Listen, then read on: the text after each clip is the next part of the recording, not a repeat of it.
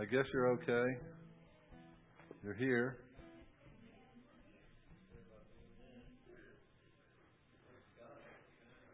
I'm going to read out of the book of Isaiah to begin our time together in chapter 1, beginning with verse 4.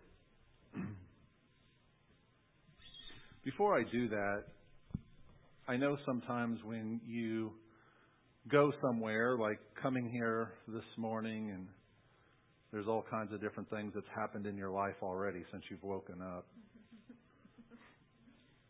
Well, let's just take a minute to settle, focus on the Lord, and attune our ears to what He wants to say this morning. The Father, I just thank You so much for Your word, Your written word, Your spoken word. And may we hear Your voice clearly and accurately this morning. Yes. May we know Your heart as we have gathered together in this assembly, that we may prophesy, decree Your will, and leave here and act on it every day and every moment of every day. Isaiah 1 verse 4, alas, sinful nation, people weighed down with iniquity, offspring of evildoers, sons who act corruptly. They have abandoned the Lord. They have despised the Holy One of Israel. They have turned away from Him. Where will you be stricken again as you continue in your rebellion? The whole head is sick, and the whole heart is faint.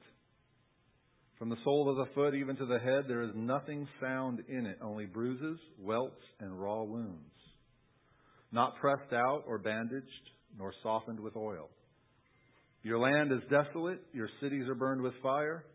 Your fields, strangers, are devouring them in your presence. It is desolation, as overthrown by strangers. The daughter of Zion is left like a shelter in a vineyard, like a watchman's hut in a cucumber field, like a besieged city. Unless the Lord of hosts had left us a few survivors, we would be like Sodom, and we would be like Gomorrah. Hear the word of the Lord, you rulers of Sodom. Give ear to the instruction of our God, you people of Gomorrah. What a condemning word from the Lord over a nation. What are your multiplied sacrifices to me, says the Lord? I have had enough of burnt offerings, of rams, and the fat of fed cattle. And I take no pleasure in the blood of bulls, lambs, or goats. When you come to appear before me, who requires of you this trampling of my courts? Bring your worthless offerings no longer. Incense is an abomination to me. New moon and Sabbath, the calling of assemblies. I cannot endure iniquity in the solemn assembly. I hate your new moon festivals and your appointed feasts. They have become a burden to me. I am weary of bearing them. So when you spread out your hands in prayer, I will hide my eyes from you. Yes, even though you multiply prayers, I will not listen. Your hands are covered with blood. Wash yourselves, make yourselves clean. Remove the evil of your deeds from my sight. Cease to do evil. Learn to do good. Seek justice. Reprove the ruthless, defend the orphan, plead for the widow. Come now and let us reason together, says the Lord. Though your sins are as scarlet, they will be as white as snow. Though they are red like crimson, they will be like wool. If you consent and obey, you will eat the best of the land. But if you refuse and rebel, you will be devoured by the sword. Truly, the mouth of the Lord has spoken. Verse 19, I just want to highlight that for a second. He says, if you consent or submit and obey. The Lord's not looking just for mere obedience. The consent is our willingness that we desire to obey the Lord. We want. It's a heart condition. Obedience deals with our actions, our outward actions.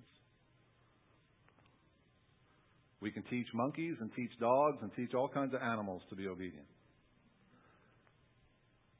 But God's after our hearts. He wants us to consent and obey. As I read this yesterday, I think it was. Actually, I was led to this verse and I read the whole chapter.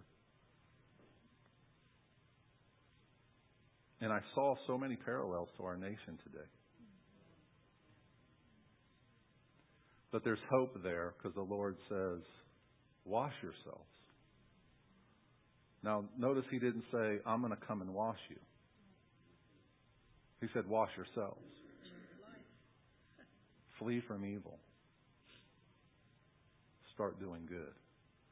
If, which I think is one of the most powerful words in the Bible, if you consent and obey, you'll eat the best of the land. Remember that. Remember that. That's a promise from God. You'll eat the best of the land. Father, thank you again for your word. May you be glorified. Again, Father, I pray that we have ears to hear this morning. The Spirit of God is saying and doing. That we may see you, hear you. That we may connect with you in this assembly together in this unique time of our week. Thank you, Lord.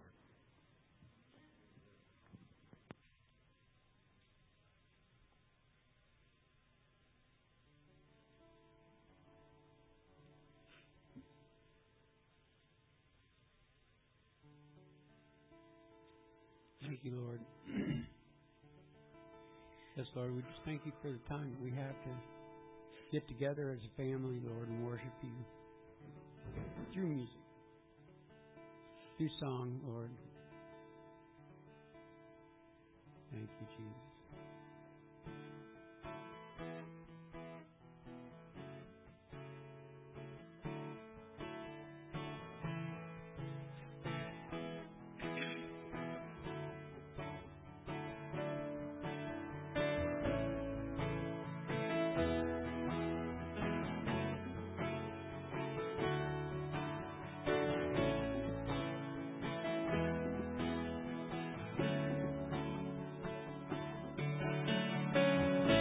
Blessed be your name in the land that is plentiful, where the streams of abundance flow. Blessed be your name.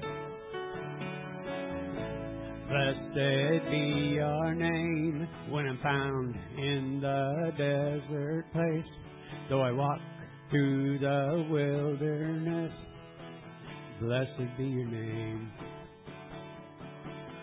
Every blessing you pour out, I'll turn back to praise. And when the darkness closes in, Lord, still I will say, blessed be the name of the Lord. Blessed be your name. Blessed be the name of the Lord.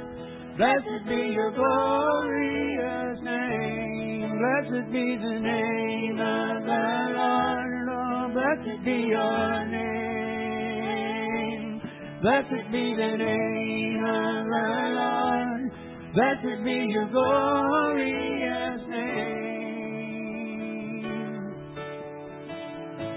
Blessed be your name when the sun's shining down on me, when the world's all as it should be.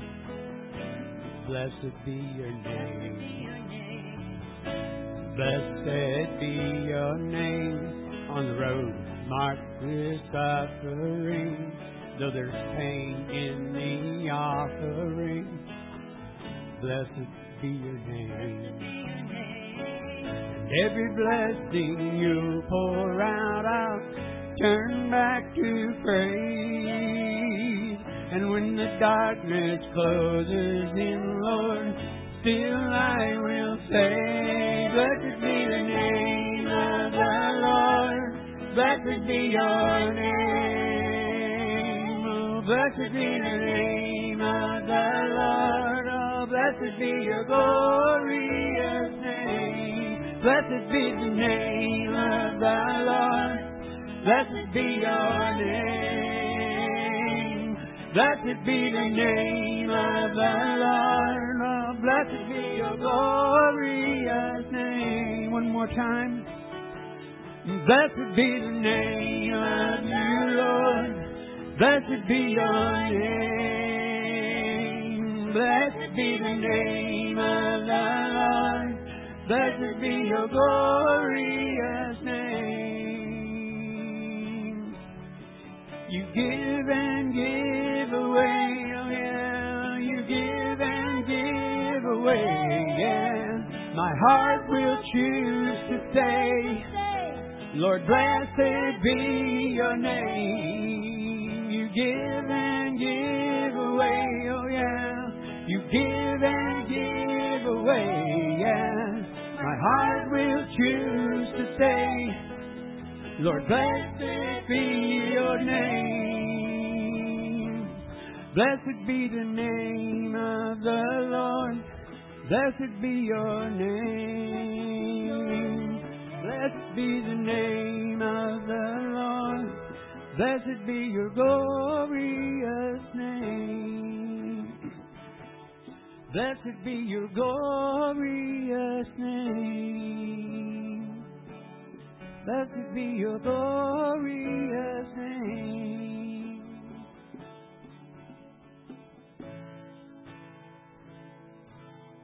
Thank you, Jesus. We do bless your name this morning. Thank you, Father. Thank you, Father. Yes, we bless you this morning, Lord.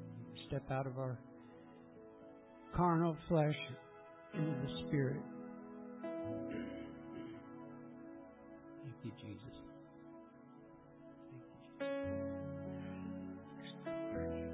You're so worthy. Words and songs aren't enough, Lord, just to express how great you are.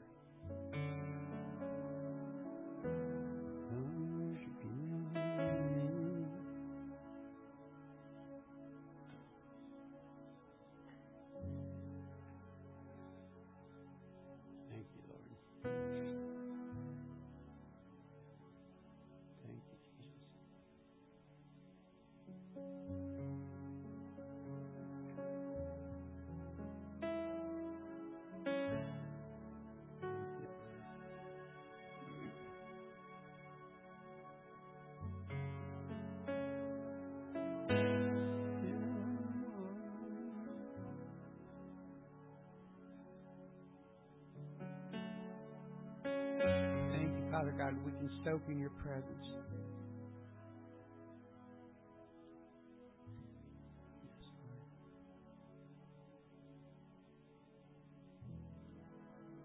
Give us eyes to see and ears to hear, Father God.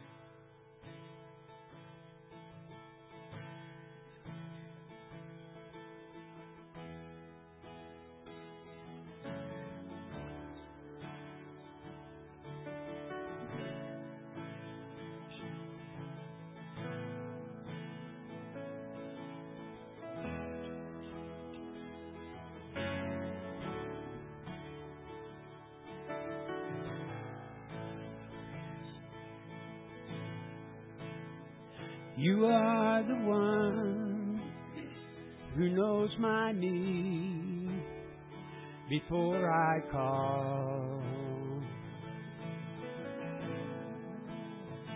You tell the storms when it will cease before it starts. The God above who searches me within my heart. Oh, the highest praise cannot proclaim how great you are. There is none like you, the faithful one, Jesus. There is none like you,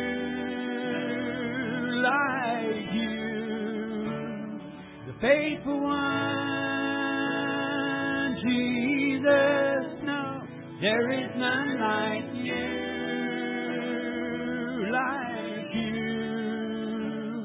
the faithful one.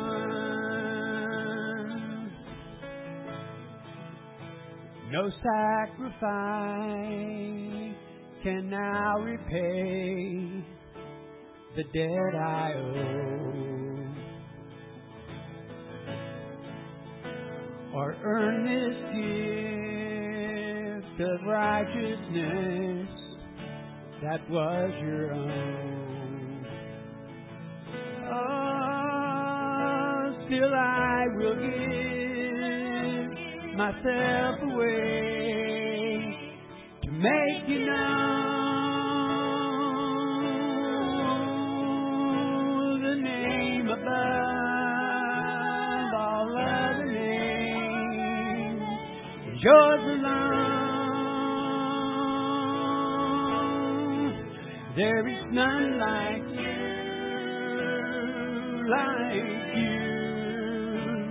the faithful one, Jesus.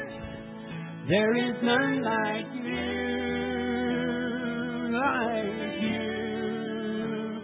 the faithful one, Jesus.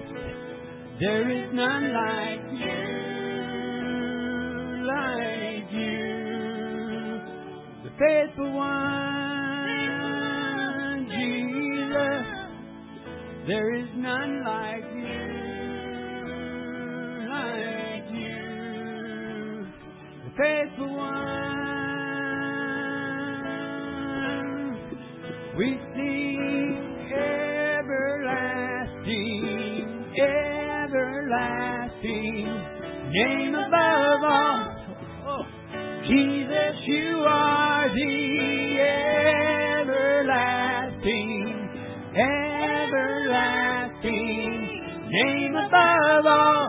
Oh, Jesus, you are the everlasting, everlasting, name above all. Jesus, you are the everlasting, everlasting God. There is none like you, the faithful one, Jesus.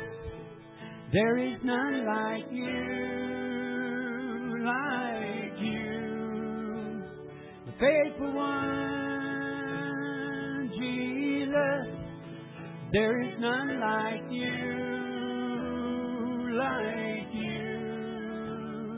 faithful one. We sing everlasting, everlasting, name above all. Jesus, you are the everlasting, everlasting, name above all. Jesus, you are the everlasting,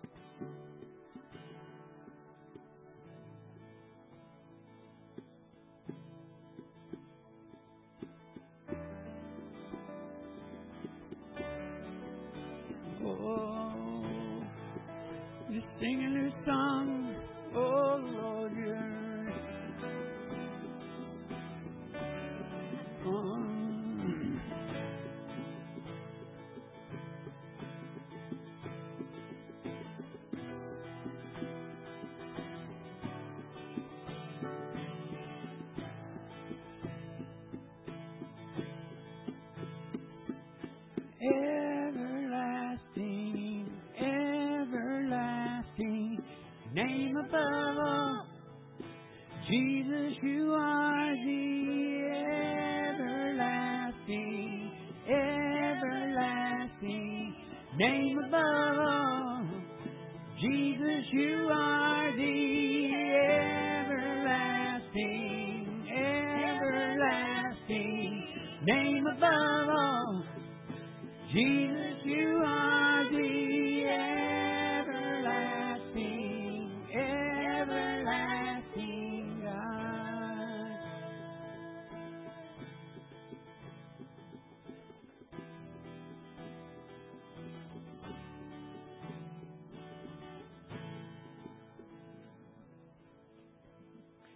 Oh Lord, we will never forget your precepts, God.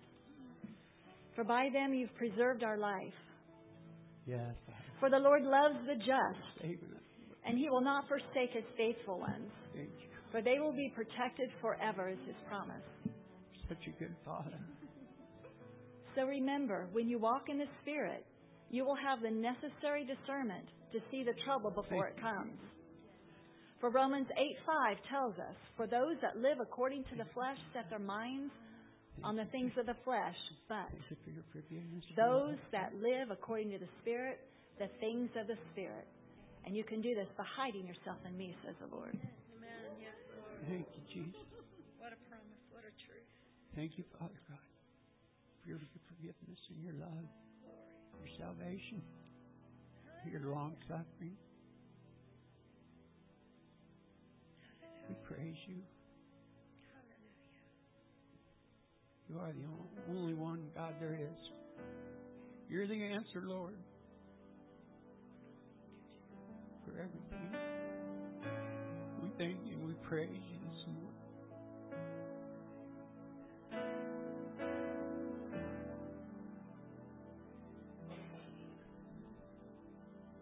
Mercy endures forever. Lord. Mercy endures forever. You pulled us out of the mire, Lord. We praise you for that. Jesus condemned sin in the flesh so that the requirement of the law might be fulfilled in us who do not walk according to the flesh, but according to the Spirit.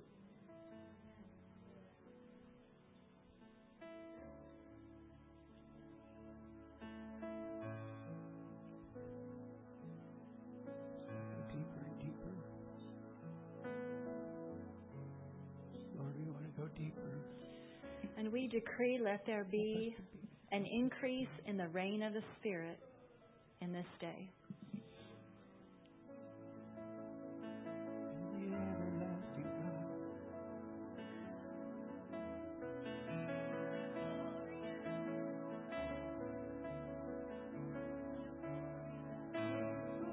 Glory, glory, glory.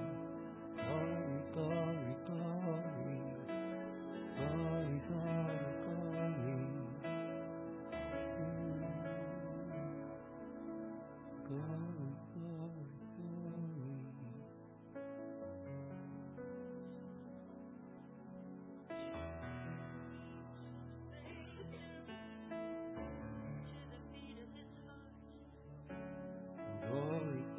glory. Glory, glory, glory.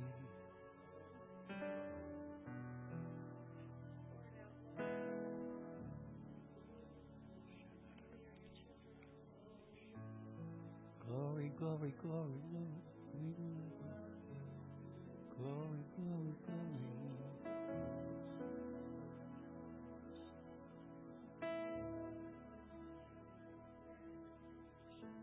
Glory, glory, glory. Glory, glory, glory.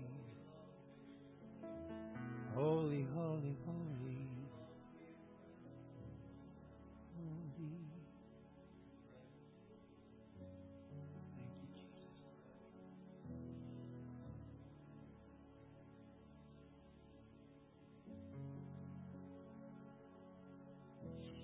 Thank you, Jesus.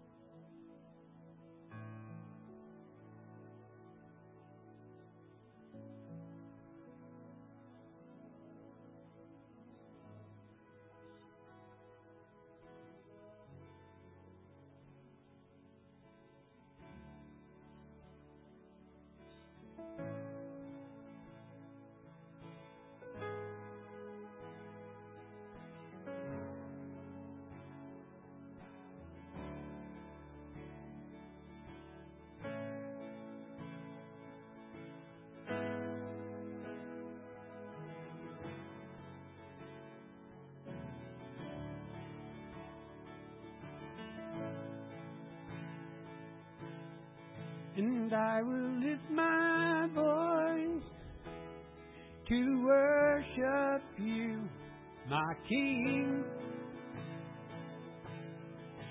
Where I find my strength in the shadow of your wings. And I will lift my voice, oh, to worship you, my King. Where I find my strength, oh, in the shadow of your wings. Yeah, I will lift my voice, oh, to worship you, my King. 'Cause where I find my strength, oh, in the shadow of your wings, I will lift my voice, oh, to worship you, my King. 'Cause where I find my strength, oh, in the shadow of your wings. Your love, oh Lord, reaches to the heavens. Oh, and your faithfulness, it stretches to the sky. And your justice flows like the ocean's tide.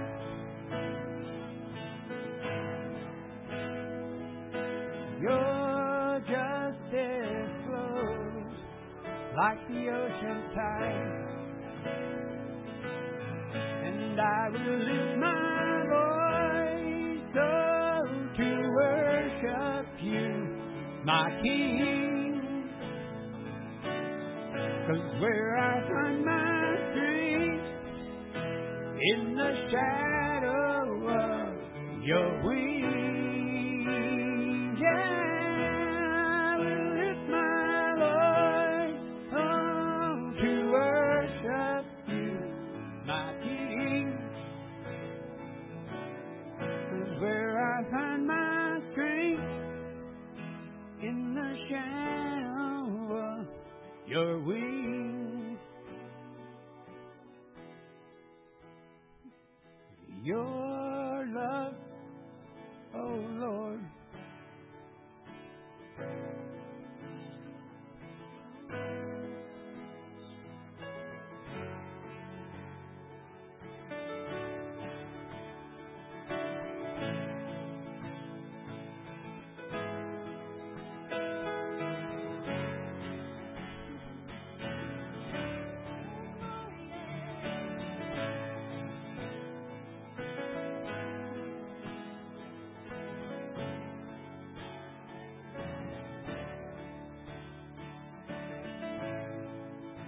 one more time.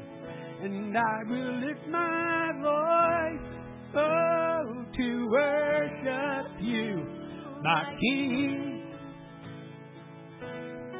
'Cause where I find my strength, in the shadow of your wings, I will lift my voice, no matter what, to worship you, my King. Where I find my strength, in the shadow of your wings.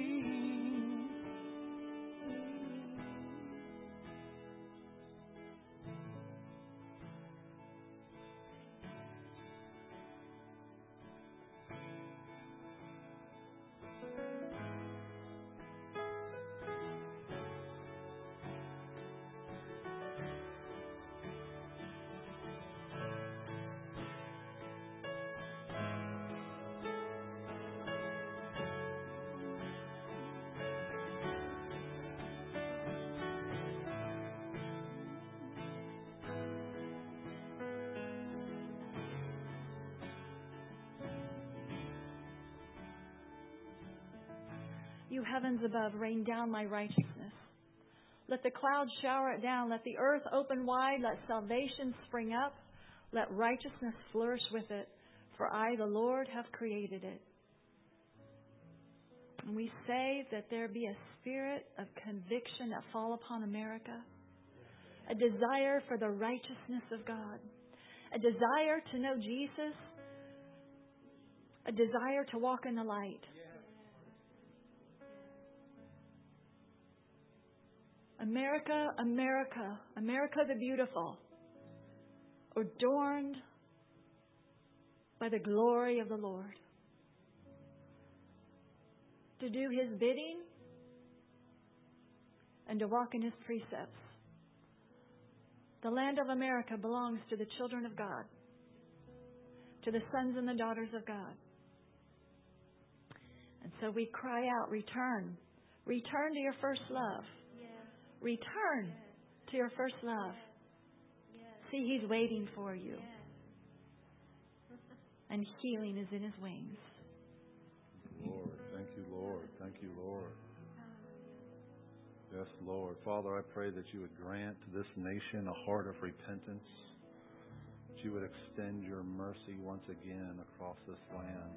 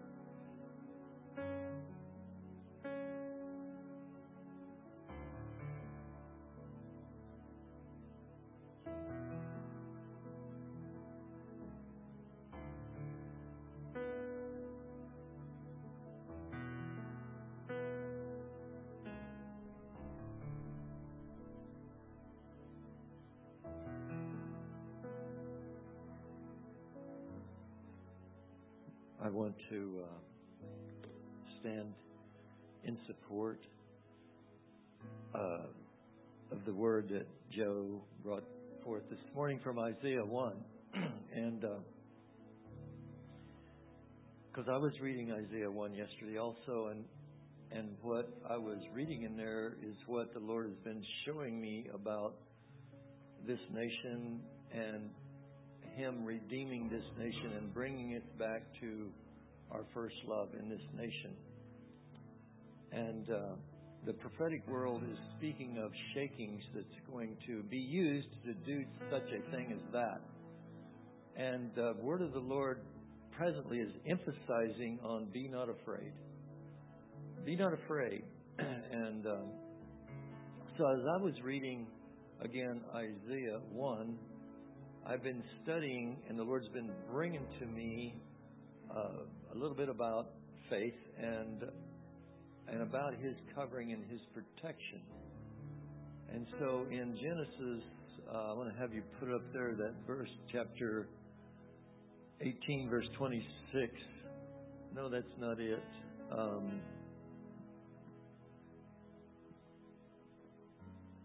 The one that I gave you earlier. Genesis chapter 18, verse 25.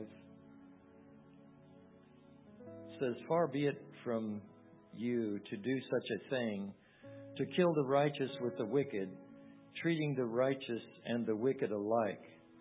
Far be it from you. Will not the judge of all the earth do right?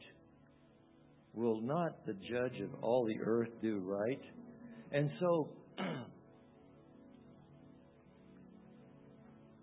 so when God begins to shake this nation and judge this nation to bring about in His mercy a nation back to Himself, He has promised to take care of us, His children, who are the righteous ones, and to spare us from wrath. And the word if that you spoke this morning in verse 19 of Isaiah 1, if my people, so to speak, it goes along with that. If we will eat the best of the land, and we will be taken care of in the midst of this shaking, the Lord is saying. So be not afraid.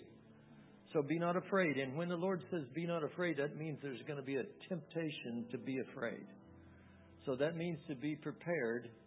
And in this verse 19 of Isaiah chapter 1, if, that word if, Joe emphasized, is a big word. So if we will allow ourselves to be cleansed and be wholehearted and be prepared for that which is coming, then we will persevere and overcome, and we will be the beacons of light to reach out to a crooked and perverse generation, to share with them the truth of our peace comes from Jesus Christ our Lord. So it's just a wonderful thing that God is saying and speaking because of His love, wanting to bring us back. And He's proved it here with Abraham, who was a friend of God, who walked with God. And the Lord said, I'm not going to hide from you what I'm going to do. So the prophetic word coming across this land is there's going to be a shaking. He's not hiding it from us who have ears to hear, and for us to get prepared. And how do we get prepared except letting God work His work in us? Any area of our life that is unprepared, we just say, shock us now rather than later. God, do your work in us through the circumstances of daily life, of going through the opportunities to turn the other cheek, go the extra mile, love the unlovely, all that stuff. And boy, do I fail miserably.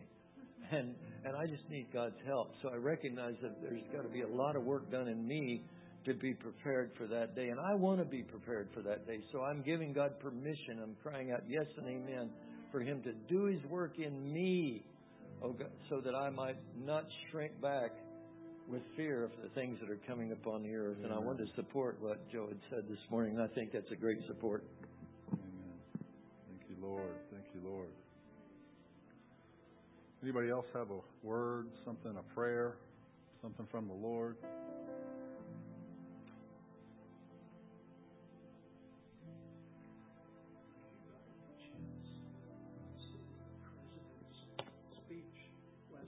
Yeah, I did. Yeah. Amen. Uh-huh. Yeah. I don't know if you heard, Pete, but did you see President Trump's speech last night? Did you have something, Sarah? No, I'm done. No, you go ahead. I'm done.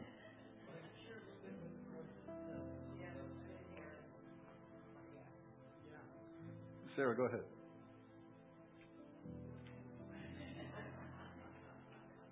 We learned how to take turns and share in preschool. Psalms 121. The Lord is your protector. The Lord is your shade on your right hand. The sun will not beat down on you by day, nor the moon by night. The Lord will protect you from all evil. He will keep your soul.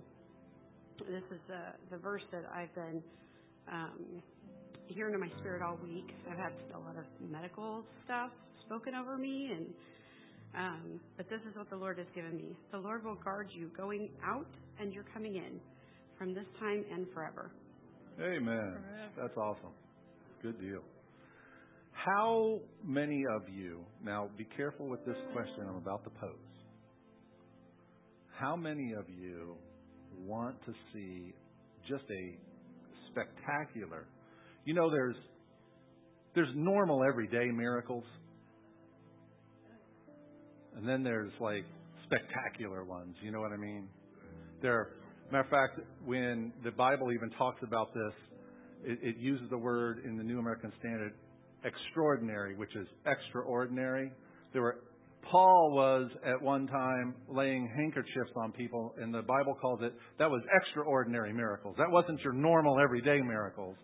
It was extraordinary. So how many of you would like to have an extraordinary miracle in your life? Be careful. I want to see your hands. Look behind you. For you to receive an extraordinary miracle, typically now you'll need it. That's okay. That's okay. I want all that He has to bring. You'll be in position to where you will need. I'm going to mention a few things here. News items. Real estate assessments. Everybody receive theirs if you own property?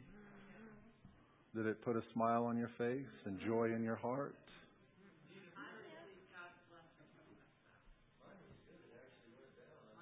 Yours went down? Yours went down? Anybody else go down? Hey, good deal. No. Does anybody need help with appealing their assessment? Because you have until July 10th. If you would like help to appeal. We're working on getting a seminar here before the 10th too to help. Preston Smith held one at Ray's Cafe last Thursday. He's going to do it again this next Thursday. There's been 3 others that I'm aware of. I posted on my Facebook page, but mainly in Kansas City. And we may be putting one together here too if you need some help or know people that need some help to fight these assessments. If we are to have a national emergency, now I didn't say what kind, but just a national emergency, are you prepared?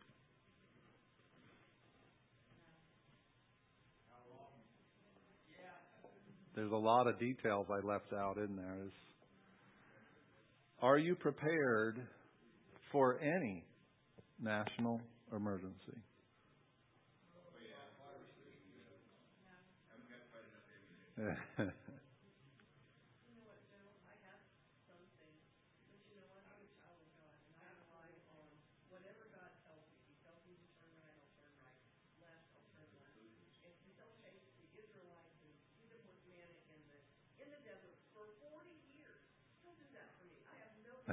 Amen. So I just walk one foot in front of the other, and whatever He needs me to do, that's what I do. Amen. So if we were to lose electricity, 0 electricity, are you prepared for that? Yeah. If there was a food disruption, are you prepared for that? How about water? If the water supply stopped, you go turn your faucet on and nothing comes out. Are you prepared for that? How about any other necessities or medications or pet food?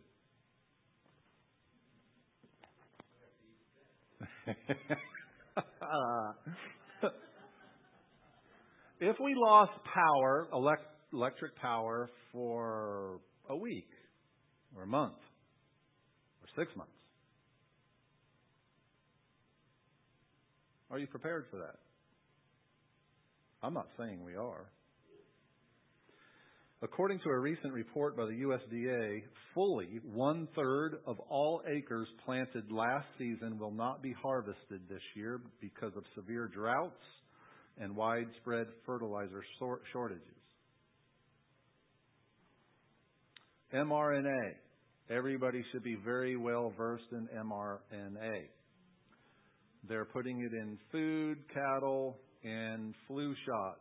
I've warned this congregation about this before. Make sure you hear from the Lord before you take any injection whatsoever. That is the new technology that they put in the so-called COVID non-vaccine.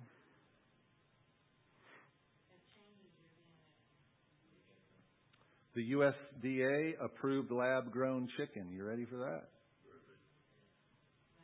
Lab-grown chicken. We had a bill in Missouri legislature about making sure mRNA and things are labeled on our packages, and that did not pass this year.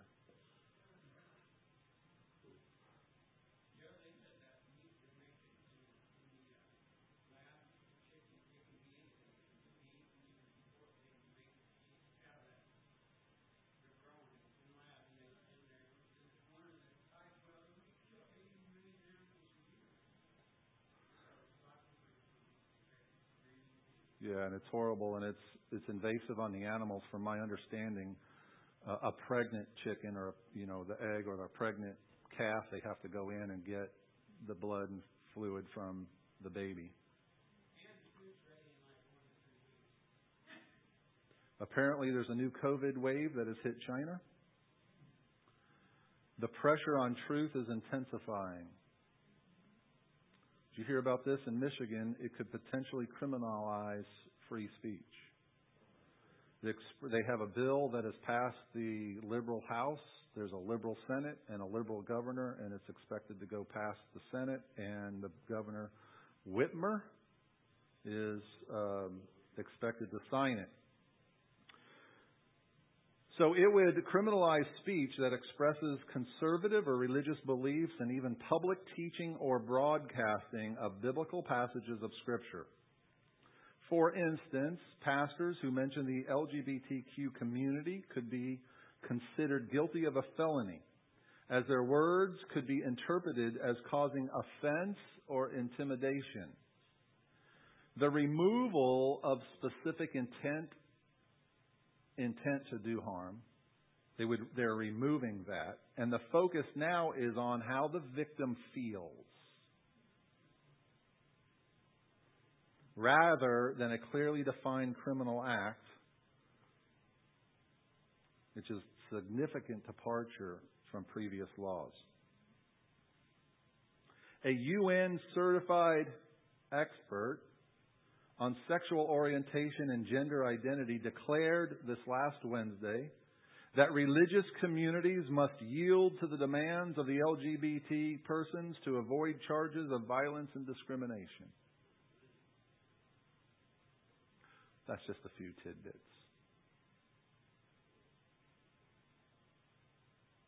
There are things that we can pray until we are blue in the face that we are not going to get rid of. That's why it's so important that we hear what God is saying to pray, to decree and prophesy, and we're not praying by our own emotions, our own feelings, what we want to happen. Because God's got the big picture in mind, and we don't. We just are doing our part on the net. Remember that vision of the net? God's assigned us to do our part. We don't have to do everything, just our part. What is the absolute best way to be prepared?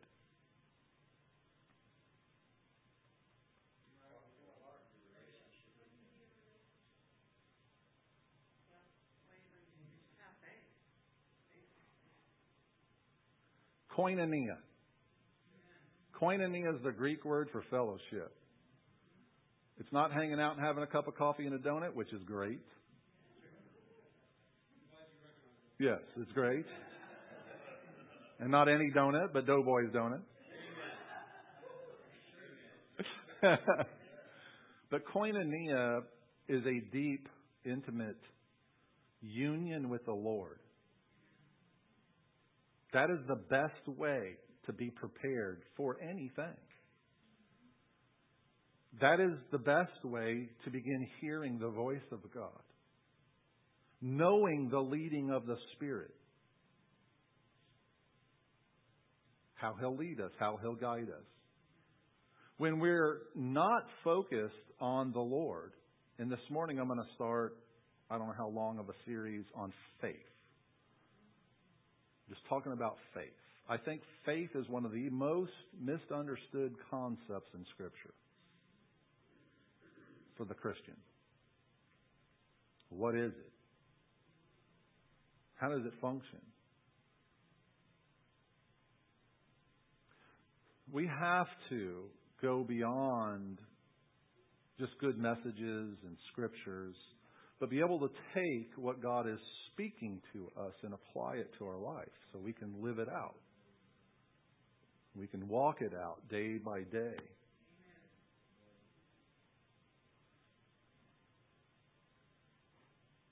As new believers, new creatures, I should say, really, because we're not new believers, but as new creatures in Christ, we have a completely different orientation to life. than all of those that are not new creatures. Because without being born again and becoming a child of God, what really do we have to make decisions, choices?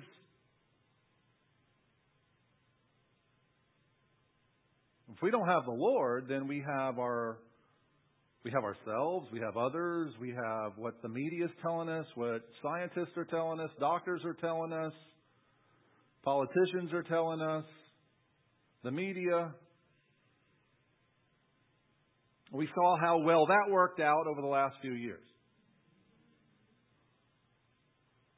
And sadly, so many churches shut their doors. They just listened to what the government was telling them to do, and putting on masks, and even holding clinics in their buildings. Pastors encouraging people to roll up their sleeves and take a shot that is only designed for one reason, and that is for depopulation. To kill people. That's what that shot was designed to do. We knew that. We talked about it early on. I told this congregation before they ever even talked about a vaccine that once they develop one, don't take it. You do what you want, but I'm telling you, don't take it. And now we have 600,000 people dying every year based on that shot. We are witnessing depopulation, and hardly anybody really knows it. Shocking. But the people that are listening and paying attention to the Lord and the Holy Spirit are equipped and ready for this time. Jesus said it this way. He said, those who build their lives, construct their lives on the rock, and not the shifting sand. And what's the rock? It's Him.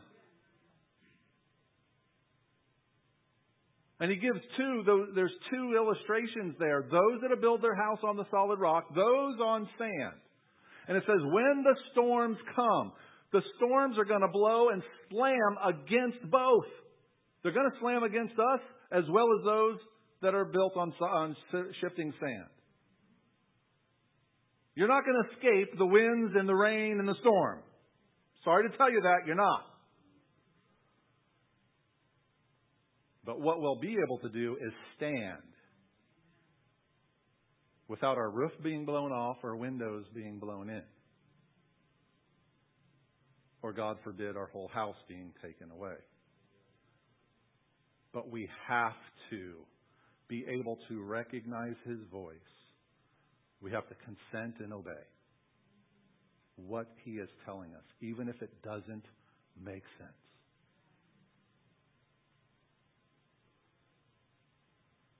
Most of the world, and I cringe when I hear this in the body of Christ. Just follow your heart. What horrible advice. Parents or grandparents, don't teach your kids that. That's horrible advice. The Bible doesn't tell us to follow our heart. That's what the world says. And it makes sense through human reasoning to follow our heart. Well, Jeremiah says this, the heart is more deceitful than all else and is desperately sick. What would I want to follow that for? Jesus put it this way in Mark 7, that which proceeds out of the man, that is what defiles the man. For from within, out of the heart of men, proceed the evil thoughts, fornications, thefts, murders, adulteries, deeds of coveting and wickedness, as well as deceit, sensuality, envy, slander, pride, and foolishness. All these evil things proceed from within and defile the man. Why would I want to follow any of that?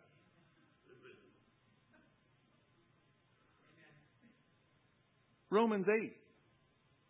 The sons of God are led by the Spirit of God, not by their own heart. By the Spirit of God. Well, to be led by the Spirit of God, we've got to be able to recognize Him. How He's leading. What is His voice? I've never had an audible voice. So let me say this. When I talk about hearing the voice of God, I'm not saying an audible voice like you are hearing me. I'm saying what I sense on the inside, what I hear the words on the inside. They're not audible, but they're still very, strong on the inside. You understand what I'm saying there? Habakkuk, say that 14 times really fast, then backwards. Habakkuk 2:4, Romans 1:17, Galatians 3:11, Hebrews 10:32. All four of these scriptures say the same thing. Oh, were you writing it down? Habakkuk 2:4, Romans 1:17, Galatians 3:11. I'll slow down. Habakkuk. This is how I spell Habakkuk. H-A-B period.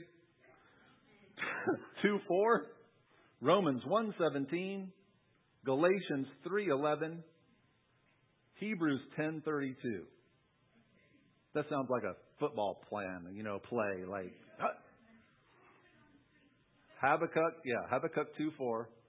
I should have done a PowerPoint. I'm going to tell you what they say. Habakkuk 2:4, Romans 1:17, Galatians 3:11, Hebrews 10:32. That's a pass route with a couple zigzags, just to let you know. This is it football season yet? This is what all four of them say. And the reason why I have all four of them is because I made mention a couple weeks ago. There is a principle, a kingdom principle, and that's let every fact be confirmed by 2 or 3 witnesses. So when you see 2 or 3 in Scripture, like Jesus said, wherever 2 or 3 are gathered, it's talking about 2 or 3 witnesses to every fact. And that pertains to Scripture. Scripture verifies itself. But these are 4. 1 old, 3 new. And they all say the same thing. It tells us how we are to live. The righteous man shall live by faith. That's our orientation to our new life as new creatures. I really love the way Jesus put it, mainly because Jesus said it. And I love what Jesus says. And he said this during his temptation as a response. He said, man shall not live by bread alone, but by every word that proceeds out of the mouth of God. What was Jesus saying? What's bread? Bread is food, but it's also something natural. So Jesus said, man shall not live by bread, or man shall not live by the natural alone. Now notice how he worded that. He didn't say man shall not live by the natural. That's not what he said. He said man shall not live by the natural or bread alone or by itself. Only. Because sometimes we do live by the natural. If I'm getting ready to cross Main Street and a car is racing down like they do all of the time, I don't need to hear a specific word from God to run. That's all natural. Car coming, I'm getting out of the way. Right? So we do live by the natural, but Jesus didn't say don't live by the natural. He just said don't do it alone, exclusively by itself. I also don't need God to tell me to brush my teeth in the morning. Does anybody? If you do, I want to pray for you and counsel you because you have issues. Man shall not live by the natural alone, but every word that proceeds from the mouth of God. Now, if we're going to live by every word that proceeds from the mouth of God, what must we know? What God said.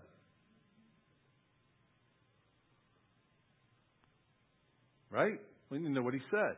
Or what he is saying.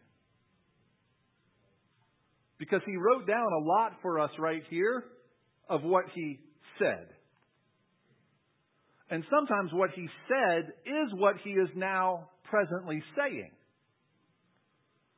But he also wants to have koinonia with each and every one of us in that intimacy, and that closeness of heart. I believe God wants us to be so tight-knit with him that we just know what's on His heart without Him actually telling us.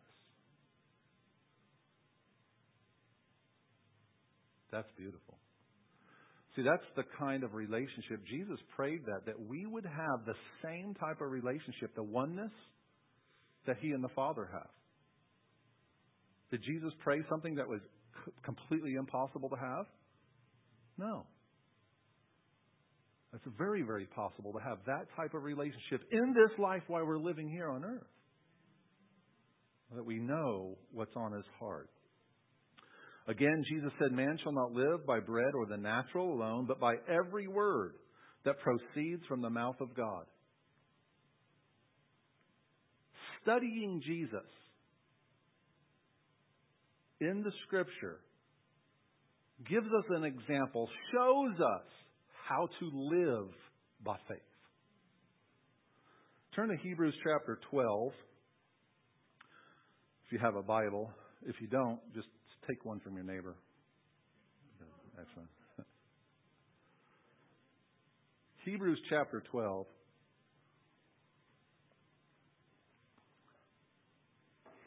Comes after 11. Verse 1 says, therefore, since we have so great a cloud of witnesses surrounding us. Now, verse 1 of chapter 12 continues from chapter 11. Chapter 11 just went through a whole long list of heroes of faith and people of what they dealt with and lived with as they were in faith. And some didn't even receive the promises in this life. So it says, therefore, since we have so great a cloud of witnesses surrounding us, let us lay aside every encumbrance and the sin which so easily entangles us. What would be an encumbrance? Pride would be an encumbrance. Notice, that's very good, habits. Notice that it says every encumbrance and the sin. You see, an encumbrance may not be sin. Matter of fact, most likely it's not. An encumbrance is anything that's weighing us down. You know, sometimes good things can actually keep us from our progress with the Lord. Just now I thought of something several years ago, a long time ago. You know, you Midwesterners always say like the other day, and it's, 45 years ago. So it was just the other day. I was working out at a gym here in town very routinely. And I was doing some bench presses, and I was between sets, and I'm sitting on the end of the bench catching my breath, and the Lord spoke to me. I love that. First of all, let me just take a side note. I love how the Lord He's with you all the time, and He's just speaking and showing us stuff, and we don't have to be in our prayer closet only or just so intently focused on Him. We can be at work, we can be doing all kinds of other things, but if we're just aware of His presence and we have that fluid relationship with Him and we listen to what He has to say. I'm sitting on the end of the bench, and I can't remember the exact words now. It's been so long ago, but He said something like this. He said, what if you put as much time and effort in relationship with me as you do in working out? What was He talking about? Working out wasn't a sin.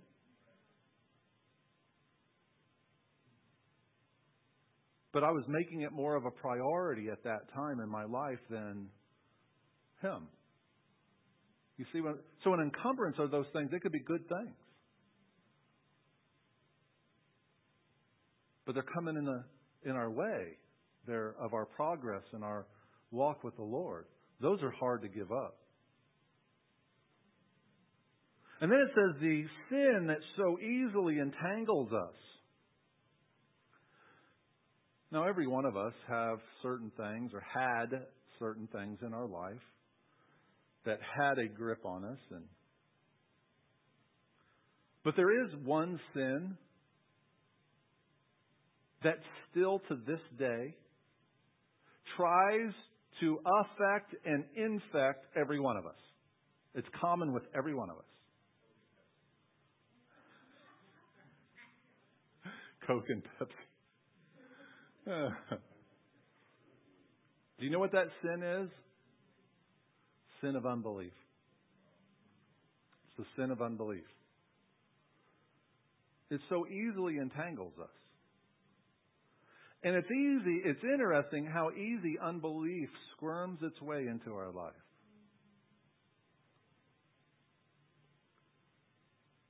That's not even what I was going to talk about, but got hung up there as we're going through. And let us run with endurance the race that is set before us. Verse 2, so important. Fixing our eyes on Jesus.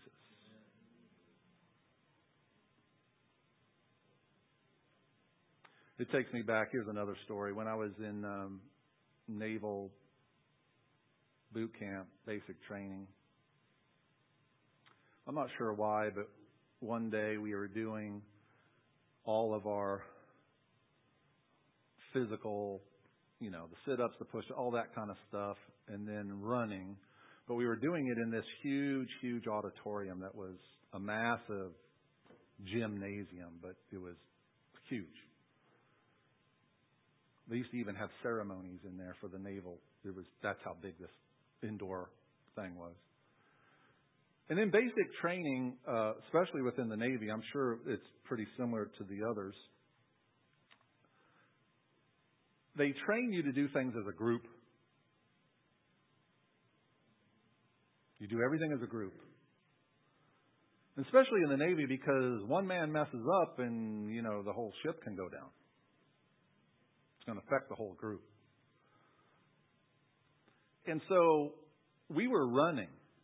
Now, running is a sin of mine. It's a sin.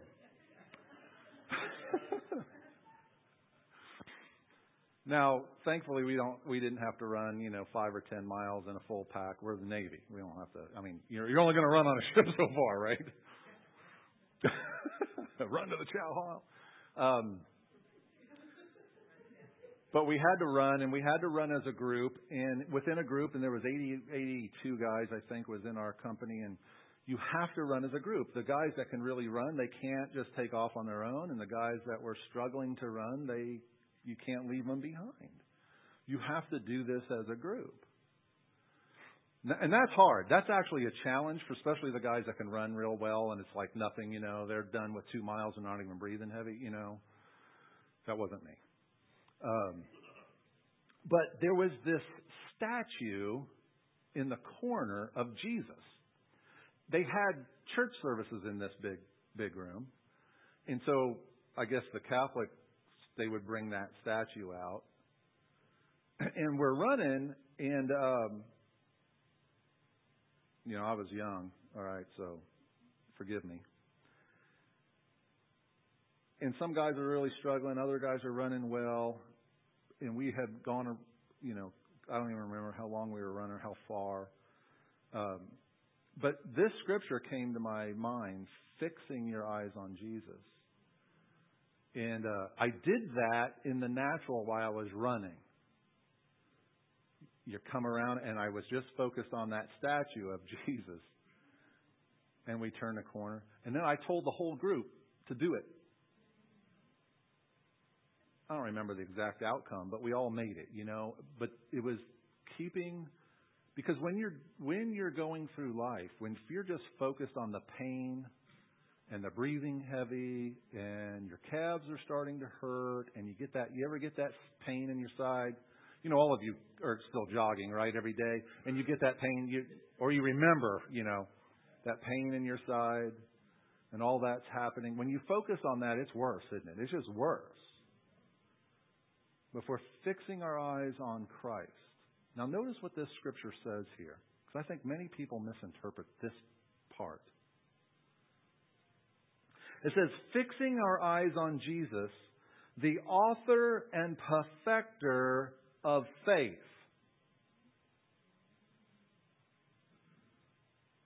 There's a word I left out. that are in some translations, but it's not in the original. It's a 3-letter word. Our. This passage says the author and perfecter of faith. It does not say the author and perfecter of our faith. It doesn't say that. King James Version puts our in there. I think the Amplified does, some other translations, but it's not. He's not the author and perfecter of our faith. That's not what the Scripture says. It says He's the author and perfecter of faith.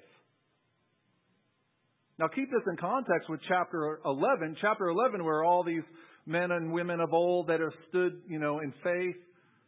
Some died, sawn in two, lost their children, went through horrible situations, but they continued in faith. And it talks about this great cloud of witnesses. And then it talks about Jesus. It says, fix your eyes on Jesus. He's the author and the finisher of faith. What does that mean? The word author actually means leader. He is the leader, the lead one, the one who took the lead. And then perfecter. What does that word mean? See, some of our English words, they just don't convey the meaning of certain Scripture. And when we get stuck on just the English words only, it's very easy to misinterpret what is being said. So the word perfecter means he completed. He finished. So what is being said here? We fix our eyes on Jesus because He is the one that lived. He led us. By His lifestyle, He led us on He was leading on how to live a life in faith. And He completed it. He finished that course. He is our model. They just talked about all of these Old Testament saints in 11. They didn't have Jesus as a model. We do. They didn't have the Holy Spirit. We do. They stood in faith through terrible trials and afflictions. And now, post-resurrection, we have Jesus He showed us how to live in faith. He completed it. He's our model. He's our example. He's the one we are to follow. So seeing how Jesus lived through the Scripture, through the Gospels, is our example of how to live a life of faith. And I say this all of the time. I'll say it again. The Bible's very clear. Jesus even said this about Himself. I did not come to do my will. I came to do my Father's will. And then it says these two things. I only say what I hear my Father saying. I only do what I see my Father doing. That's faith. But for faith to exist and we can apply it to our life, we have to know what He's saying or said and see what He's doing. And so much, when I was born again and came into, it was the church. It wasn't ecclesia. And I was churchicized, you know what I mean? Molded into churchism. And I was initiated, I didn't know the differences back then, into charismatic circles immediately. Now, I grew up Catholic. Matter of fact, 1 week ago today, I was at a Catholic church in Pennsylvania with my dad. Their services are quite different than ours, by the way. Different. But I was taught faith, even though it wasn't said this way, but the illustrations and the way it was communicated was faith really originated with me. What am I going to believe for? Anybody been taught that? Like, I'm just believing God for this or I'm believing God for that. And I was even given illustrations and start off small. Just believe God for a pair of socks and before the $1 million. I heard those illustrations. Work yourself up to bigger things. That's nothing but witchcraft. That is witchcraft. It's not faith. And as a matter of fact, I hate this saying, well, I'm just believing God. Here's why I hate it. Because the majority of times that I heard that, they weren't believing God for anything. Because you can't believe God for one thing that He doesn't say. You can't. It wasn't so much a belief, it was more of a trust. Yeah, and that's what faith is. Faith is a trust, having confidence in. So for me or you to believe God, He has to have said it. I can't sit here and say, I'm just believing God for a Maserati, a red one, with really fat wheels. Some of you have grown up in charismatic circles. You've heard that. Be specific. Yeah. You want to, name all the things you want specifically. This is a bunch of garbage. Non-biblical garbage. It infuriates me. That's what I learned. And why it infuriates me is not only because we're teaching people wrong, is because once you've learned that and it's been ingrained in you, it takes a bit to get it out of you. And I struggled a lot with that. Among other things that I was taught incorrectly. Faith is having trust and confidence in God, in the person and character of God. Faith is not having trust in your confession. Just keep saying it. That's nothing more than witchcraft.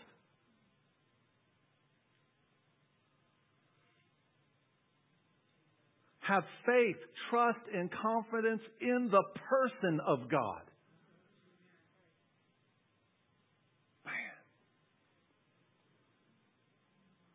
That's where it's got to start.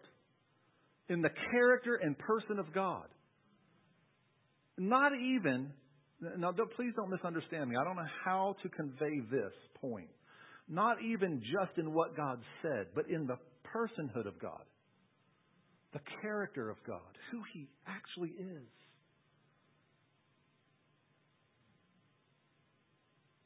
And sometimes we're trying to put trust and confidence. I did this for years. I would just say, and faith is not having a positive attitude either. You can have a negative attitude and still be in faith, and I'll prove it to you.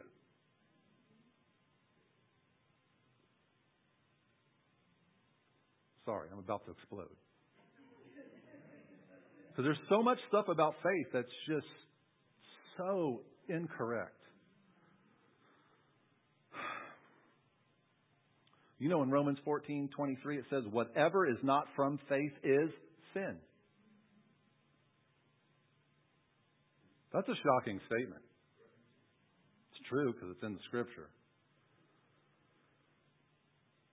Faith is not following my heart. It's not pursuing my own desires and lusts and presenting them for the Lord and saying, Lord, I'm just believing you for this. I had another thought when I had my motorcycle shop. Some of you have never heard this story.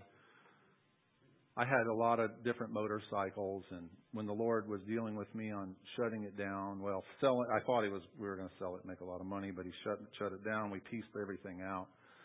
Well, I sold all the motorcycles I owned, and I kept one. It did not have a title, but I had a good relationship with a lady in Jefferson City because we had to do a lot of mechanics lien titles. That's when somebody leaves you a motor vehicle and doesn't pick it up. After so long, you can get a title. And sell it to pay for it, the work. And I was told a title's coming. So that was the only motorcycle I kept. All the other ones I got rid of. And it was a cruiser. You know, it was more of an old man's bike. I had all the sporty ones. I was kind of done zooming around town. I just wanted to putt. That's why I have my motorcycle now is an old man's motorcycle. That's why I got that. It's the putt around. Well, the title never showed up, but 3 police officers did, and that motorcycle was stolen. And they wanted it back. I didn't even have it. It was in my house. They made me shut my shop down because I had already let all my employees go, and my shop was in northeast Kansas City. I lived in Blue Springs at the time. We had to go to Blue Springs. I pulled it out of my driveway, put it in the street, took everything off I can get that I had put on there. And that was the end of my motorcycle riding. Now, I'm saying this for a reason. Because I had learned, and I was in the process of learning faith much differently then. So instead of just trying to do, the charismatic dance and the, yelling in tongues and Jericho circles that I'm going to get another motorcycle, I just said, Lord, I'm going to leave it in your hands. You know how much I love motorcycles. I've had them since I was 5, 6 years old. They're in my blood. I want a motorcycle. So would you, Dad, help me out with that? Over 20 years, no motorcycle. I didn't go in a motorcycle shop either because I know what would happen. There's too much temptation. Some places you just shouldn't go. We got to a point, Renee goes, you can just go buy one if you want one. Yeah, I know, but I asked the Lord for one. But see, it's just asking. He's not, what's the word? He's not a slot machine, but he's not, what's the word? Obligated. That's the word I was looking for. He's not obligated to give it to me.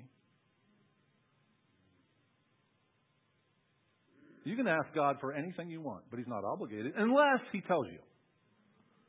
Well, I asked the Lord for a motorcycle. You know what He told me? Nothing. He didn't say anything. I didn't hear anything from Him. Joe, I'll get you a motorcycle. Now, if I heard something from Him that He was promising me a motorcycle, you know what I could do? I could start confessing that. I could also say, I'm believing God because God actually said it. Chris, if I don't tell you I'm going to give you $100, how can you believe me that I'm going to give you $100? Well, I never said it. We can pray. We can ask our dad for anything. 21 years later, the Lord didn't give me one, but what the Lord did is when I sold the building that my motorcycle place was in, that year that I got a motorcycle, I got an interest check for the same amount this motorcycle ended up costing me. So it was just interest off my motorcycle shop investment. And that's how God decided He was going to help me. You see what I'm saying? We can only believe God for the things that He tells us. But we can ask Him for anything. But if we ask Him, He's not obligated. He's only obligated if He tells us that He's going to do it. We do not decide what we want and then try to exercise faith to get it. Faith is not magic. Faith is not saying all the right things. Let me confess before you. I don't say all the right things. I know it's shocking for you to hear that. We are created by God to trust Him. Every human being. If we don't trust Him and put confidence in Him, we are going to put trust and confidence in something or someone. Most of the time, it's probably ourselves.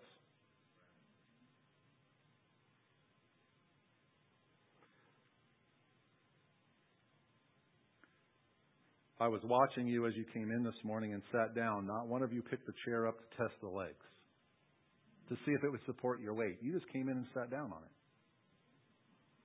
You exercised trust, confidence. See, I was a youth pastor for 9 years. I don't sit down on anything without checking it. Is there gum on it? Is there one of those little fart machine things? Have the legs already been taken off and they're just sitting there? Look, I've had all kinds of things happen.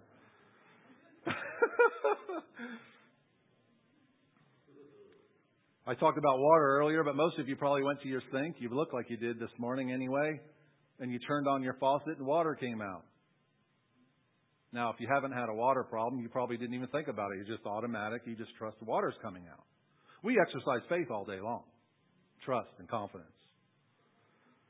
Trust is essential in all of our relationships, but absolutely critical in our relationship with our dad. I don't like saying it this way, but I will just to make a point. Faith is the currency of the kingdom. There is no fiat currency. There's no dollar bills. There's no digital dollars or digital currency or anything else of how you buy and sell and trade and all of those things in the kingdom. It's all by faith. Faith is not mystical. It's not something out there we can't explain. It's not magical. It's not believing hard enough. Oh, let me tell you some stories. I won't. Because of my misunderstanding of faith and the way I was being taught, I used to grunt. Try to believe hard. You don't have to admit to this. But I would try as hard as I could to remove all doubt from my mind. And I would start confessing and saying it. When I had my motorcycle shop, there was, it's seasonal work, so it's difficult. It's just feast and famine, and you're making a lot of money in the summer and making nothing in the winter, and it's really a tough type of seasonal work like that. And I remember I was in need of some money, and I would go to my shop. I'm just being honest with you. I would go to my business early in the morning before we opened it up, and definitely before any employees showed up. And I would walk around with the lights off, and I did everything I was taught to do. I was praying in tongues. I was yelling at the devil. I was commanding money to come. I did it all, man. I danced. I jigged. I did everything but slither on the ground and hang from my chandeliers just because I didn't have chandeliers. I did it all. And I did it for a while. And I want to tell you, that came. And my wife one day, actually she did it more on one day and more occasions, she goes, "Let me see your books. Are you giving?" Huh? Yeah, you tithing? You giving? Don't look at those. Don't look.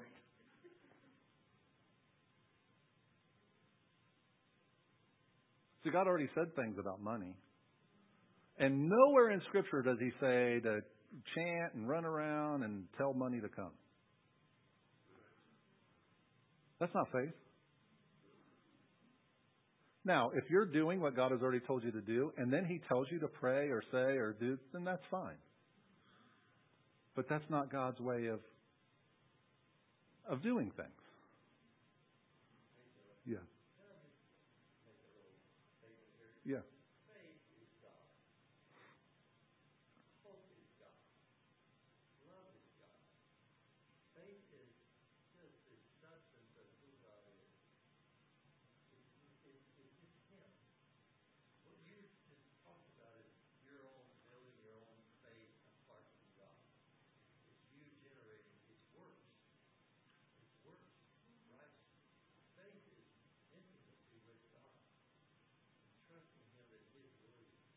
Yep. And then saying and doing whatever He's telling us to say and do.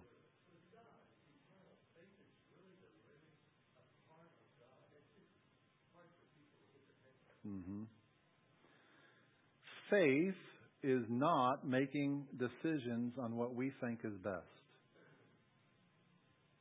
I think Adam and Eve proved that in the garden. Just saying. But it's interesting how many Christian parents raise their kids that way. Feeding on the tree of knowledge of good and evil. Making decisions based on what we think, human reasoning. Romans 10:17 says, faith comes by hearing, and hearing by the word of Christ. Again, there's a word here that's not in the original. That's the word comes. It reads more like faith by hearing, and hearing by the word of Christ.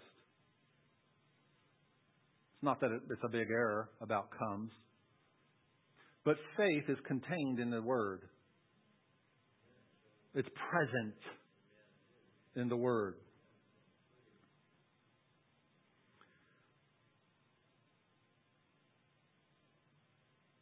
I want to close with this, even though I have a lot more, but we'll come back next week and pick it up. And this is Romans chapter 4, verse, I think it's 18.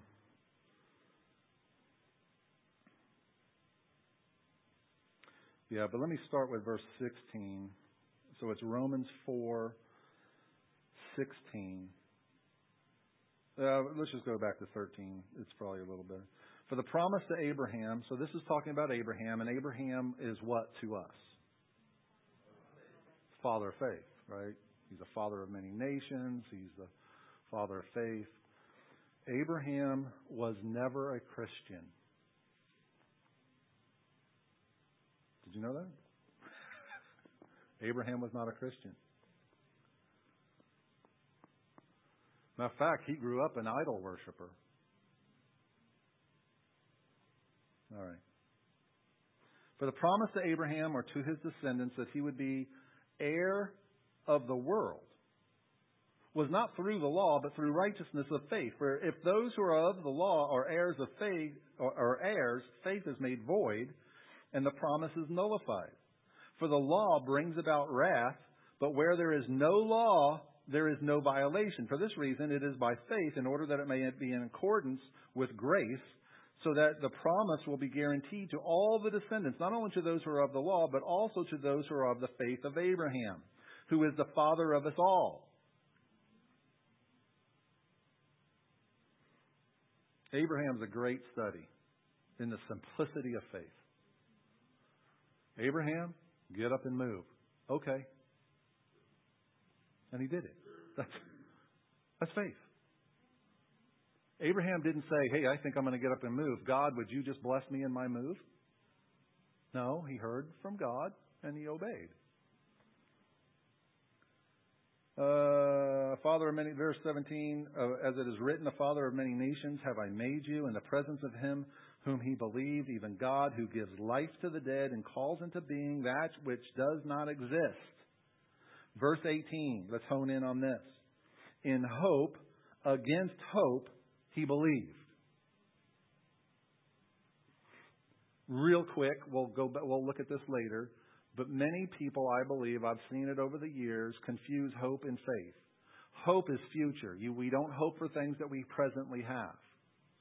Hope is always in the future. But true biblical hope is based on what God says is going to happen.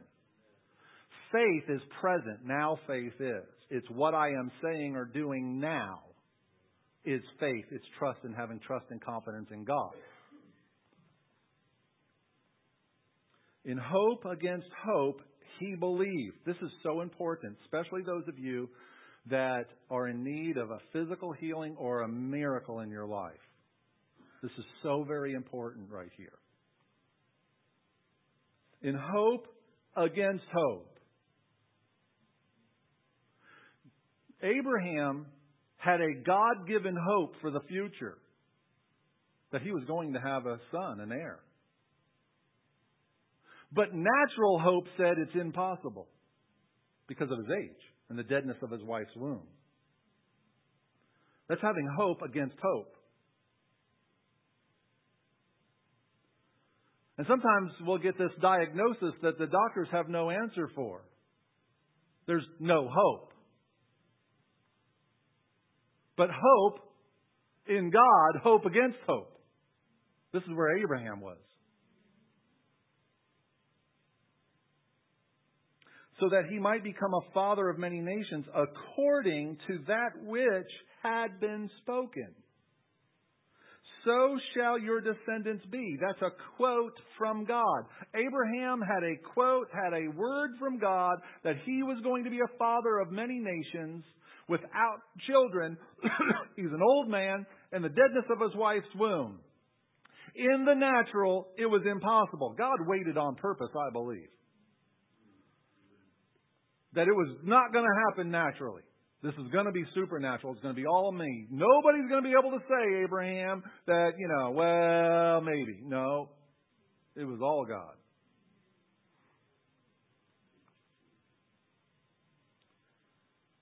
Verse 19. Very important. It'll be on the test. Without becoming weak in faith, he contemplated his own body, now as good as dead, since he was about 100 years old, and the deadness of Sarah's womb. What does this say? Without becoming weak in faith. Boy, he had a bad attitude here. He had a negative. You just got to be positive, Abraham. This is not New Age mysticism. He contemplates. I can't have a kid. She can't have a kid. It's impossible. The doctor says I have an incurable disease. There's no fix. It's impossible. What am I saying? No, wait a minute. What I'm saying is, don't worry about that. You can look at that. You can say, look, I've got this. This is attacking my body. That's not a lack of faith. Abraham did it. When you just say, I'm just healed by... If you're sick, coughing, bleeding, whatever, I'm just healed by Jesus' stripes. No, you're sick. Admit that you're sick is okay. Saying you're not sick is really lying.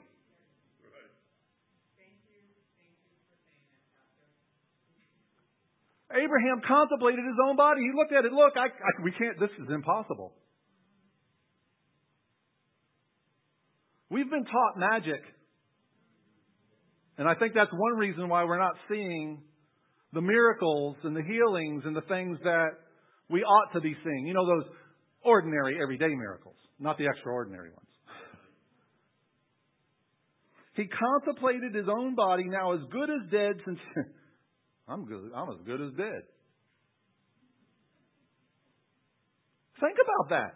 In today's positive, you got to say everything just right. Abraham's saying, and he's our father in the faith. I'm as good as dead. She's as good as dead. We're dead. This ain't happening.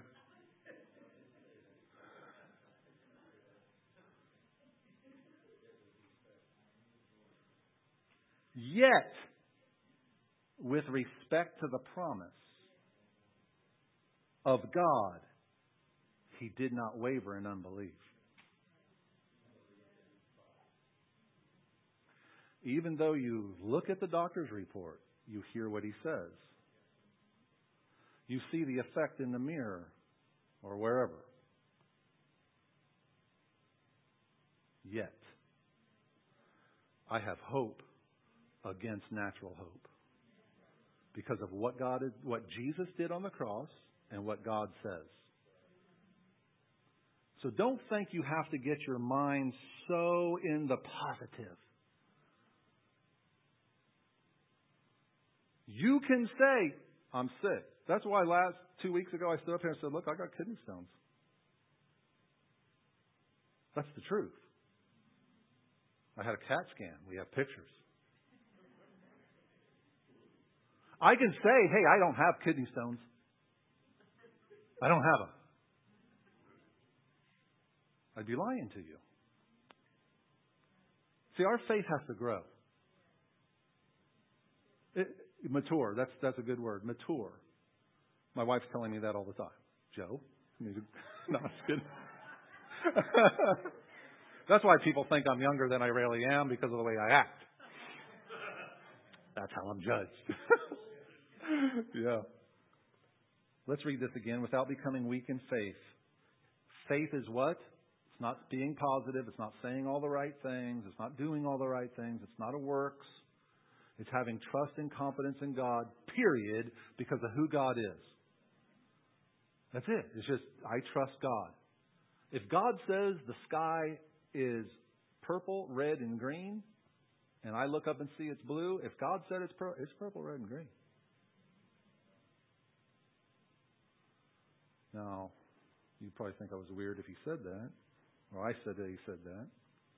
Without becoming weak in faith, he contemplated his own body, now as good as dead, since he was about 100 years old, and the deadness of Sarah's womb. See, that's the reality of the situation in the natural. But what happens so often is that is our gauge. That's what we're really going by right there.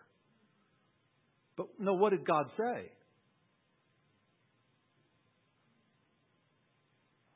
There's another story. We'll look at this later too. I think Jesus was talking to Peter. I know he was talking to his disciples, one of them or all of them.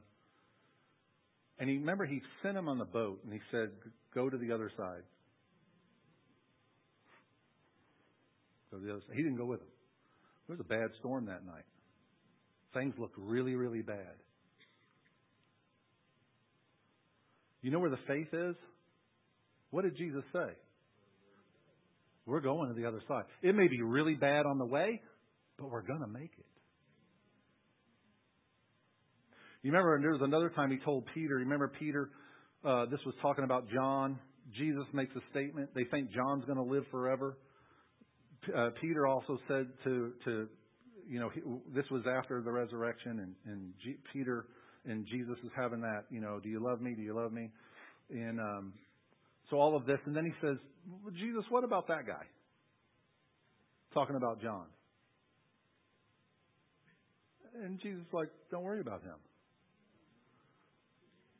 Don't worry about him. Yeah, if I want him to remain, you don't worry about him.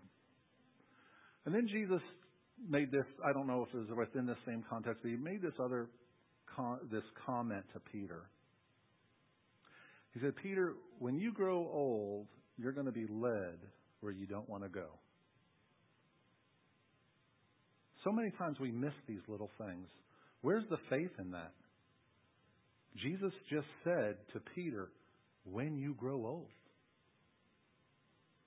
So everything he went through in his life, Jesus said, I'm going to grow old. I'm not dying yet. You understand what I'm saying? We miss these little things. He said, when you grow old, this is going to happen. Oh, I'm going to grow old. Praise God. Now I have faith. I can trust him. See, that also gives, especially for Peter, but or Paul too, that courage that was needed to be able to accomplish the things that he was called to accomplish. You see what I'm saying there? Faith begins where the will of God is known, but we've got to know what God's will is. For all of us in this room, it should not be a question whether healing is ours or not. That should be an established fact from Scripture because God's already taken care of that. Healing is the children's bread. Amen. When you go to Isaiah 53, 4 and 5, it tells us that Jesus took our sicknesses and diseases and nailed them to the cross. It's part of the work of the cross. But we know that Jesus healed all kinds of different ways, the means by which we are healed. Maybe he wants you to speak to your body. Maybe he wants you to ask a friend to pray. Maybe he wants you to stop eating something or start eating something or stop drinking something or start drinking something. Or maybe he wants you to run around a building 3 times and stand on your head for an hour. I don't know. But we've trained people to just be prayed for. Without hearing What is God saying? I've had the Lord speak to me. Call the doctor. I'm not against doctors. What I'm for is whatever God's saying. That's it. What is He actually saying? Not being led by emotion, not being led by fear, doubt, unbelief. But what is the Lord speaking? And soon I want to get into talking about and trying to help. It's very difficult, but I at least have struggled with this, is teaching how to hear accurately from the Lord.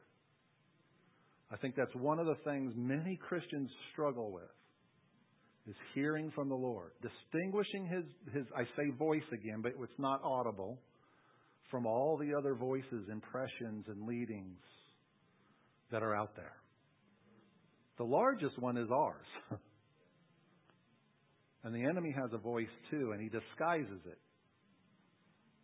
Amen. Father, thank you so much for your word again. Thank you for this congregation. I pray that they would have ears to hear, eyes to see what the Spirit of God is doing. I pray, Father, they would be filled with your Spirit. They would be immersed in your Spirit day by day, a fresh infilling of your Spirit with power. Father, that you would have your way and your will in each one of us. That, God, we would be so saturated with you and your Spirit. We would hear your voice, see the leading of the Spirit of God so accurately, Father, that others would be attracted to that. How do you do that? How do you know this? Father, I pray for the gifts of the Spirit to be in manifestation at all times in all of us, Father, everywhere we go, in the store, the workplace, the neighborhood, family, that we would hear accurately from you. And God, I pray too, as I typically do, that everything that we say and everything we do bring glory to your name. Amen and amen. Love you guys. Enjoy your day we got a couple days of low humidity, and then it's coming back.